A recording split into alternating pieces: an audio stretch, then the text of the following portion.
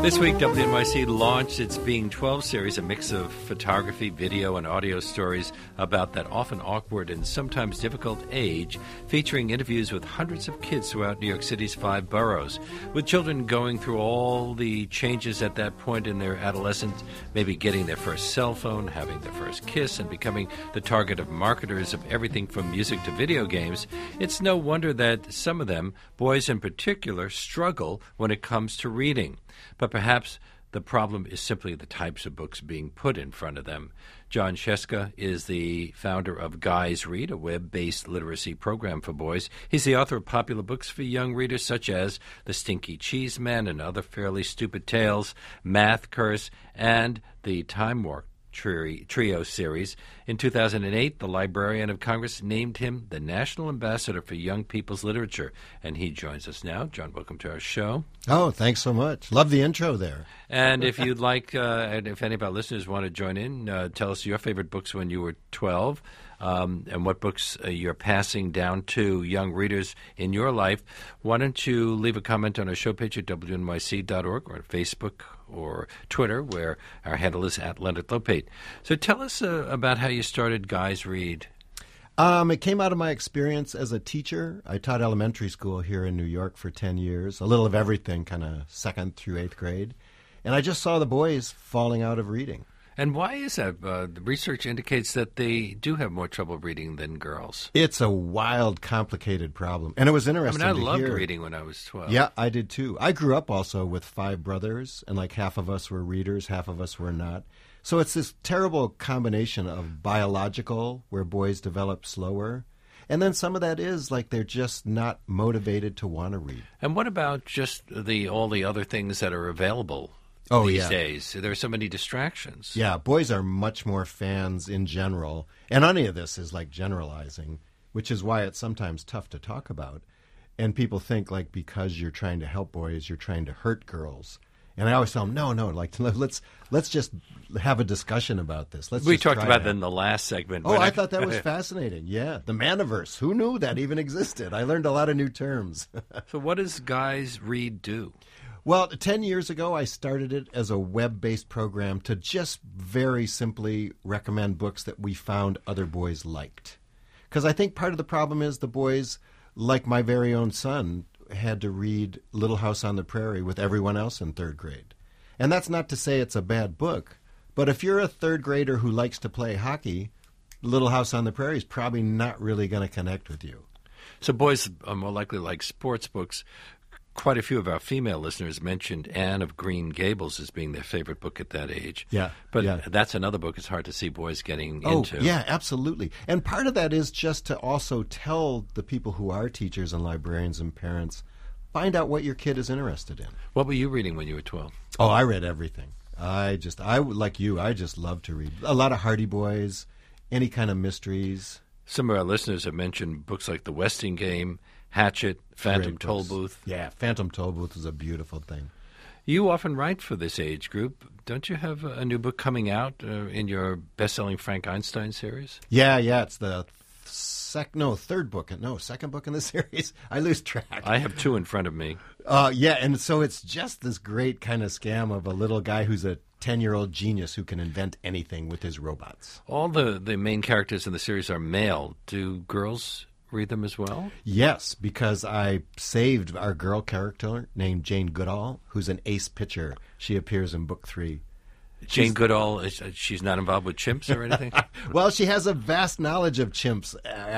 Funny as you mention it. But I based her on that great character, that girl who was the pitcher down in Philadelphia, Monet. Frank Einstein is a kid genius scientist, inventor who helps create an AI robot called Clank, although technically Clank assembles himself. Is the logic that boys like robots?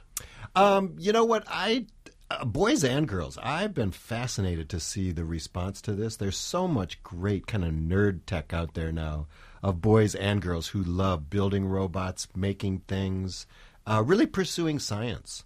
I think my favorite thing in this is that I use my pre-med education, which my mom thought I was just wasting by becoming a writer.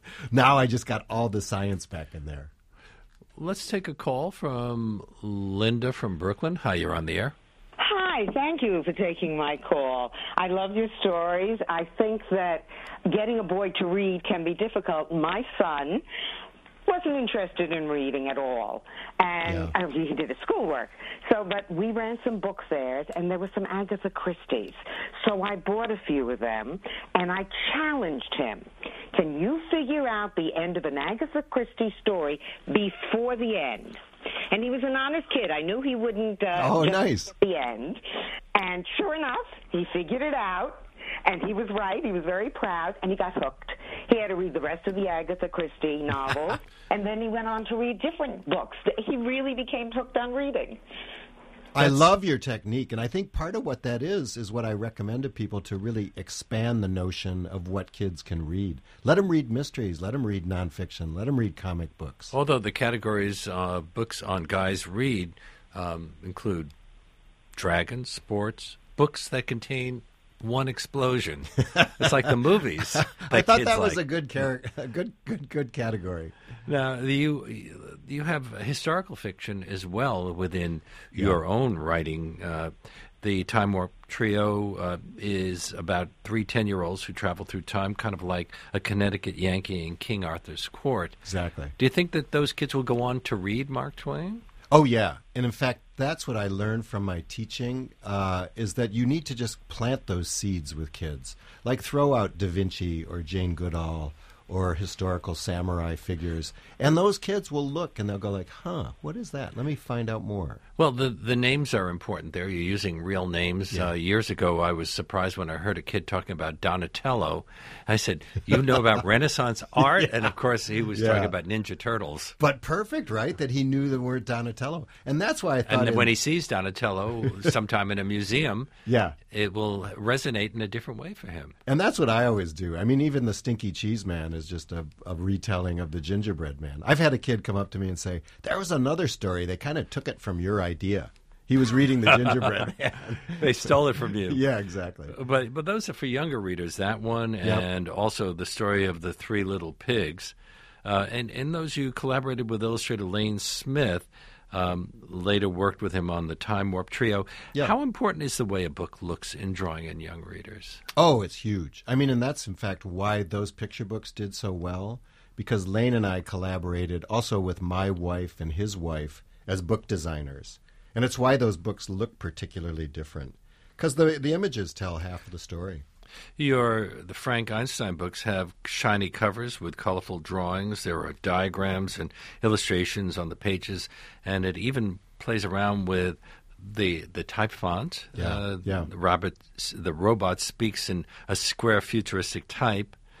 How involved are you in making those kinds of decisions? Oh, hugely. I work really closely with my illustrator, Brian Biggs, and it took a lot to figure out how to make the illustrations distinct from illustration to diagram, because we have hardcore science in there. We explain how antimatter works, or how electricity works, how magnetism works.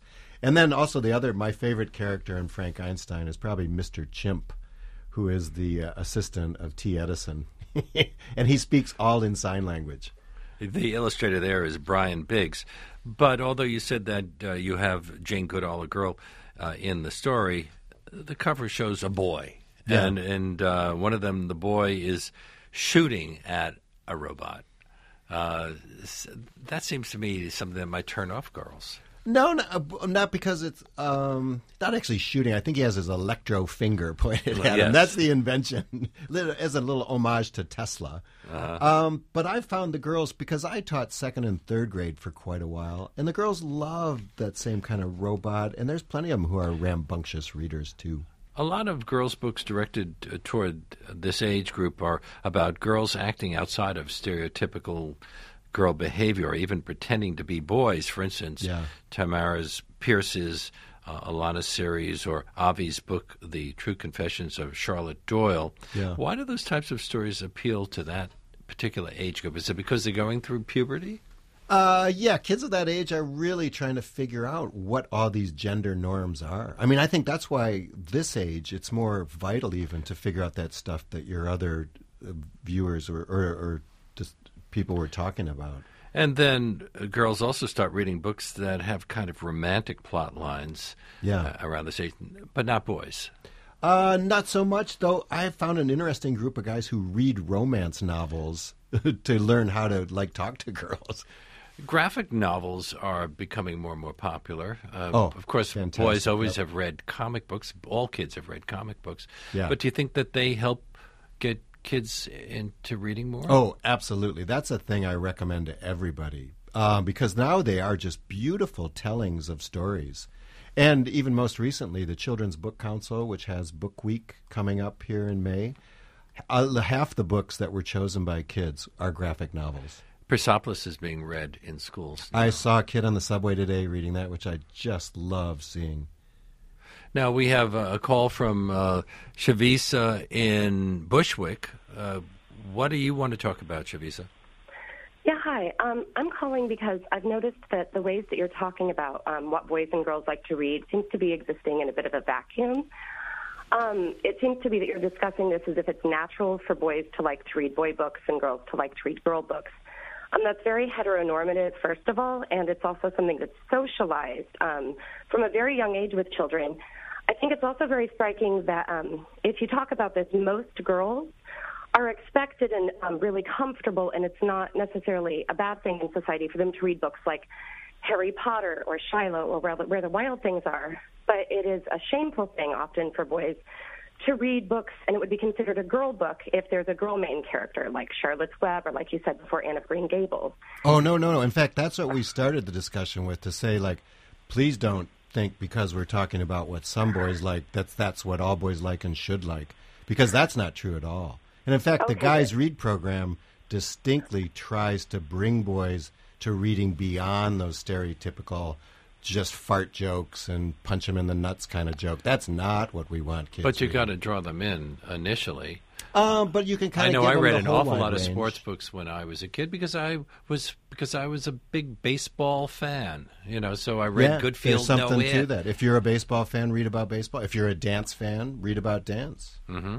I think kids often want to read about the thing that they're interested in, whatever that is. The big trick is finding it and then getting them to actually open up the book. Yeah, and get started. I mean, my son was not much of a reader. He was a hockey player, and people would always give him hockey books. He finally told me, he said, "Dad, I like to play hockey. I don't like to read about it." The libraries always have played an important role in all of this. When I was a kid, I haunted the local Brooklyn Public Library branch. Oh, but nice. You don't see that as much, although libraries have instituted a lot of young reading groups. Yeah. Are we seeing a change as a result? Yeah, it's a piece of what you talked about with there's so many other things competing for their attention. And boys are likely to be playing games because they're kind of more drawn in by that. So there's not that time of hanging around that you and I picked up just random books to read. Charles from Staten Island. Hi, you're on the air. Can you make it quick, Charles? Good afternoon, and thank you so much, Leonard, your anniversary and your current author. Growing up as a World War II baby, my parents handed me the World Book Encyclopedia. Oh, fantastic. We never guess, we look it up. Yeah. And starting with the A to Z's, it developed a wonderful thirst for knowledge and a passion for reading.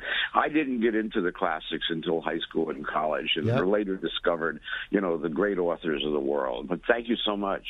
And thank you for calling.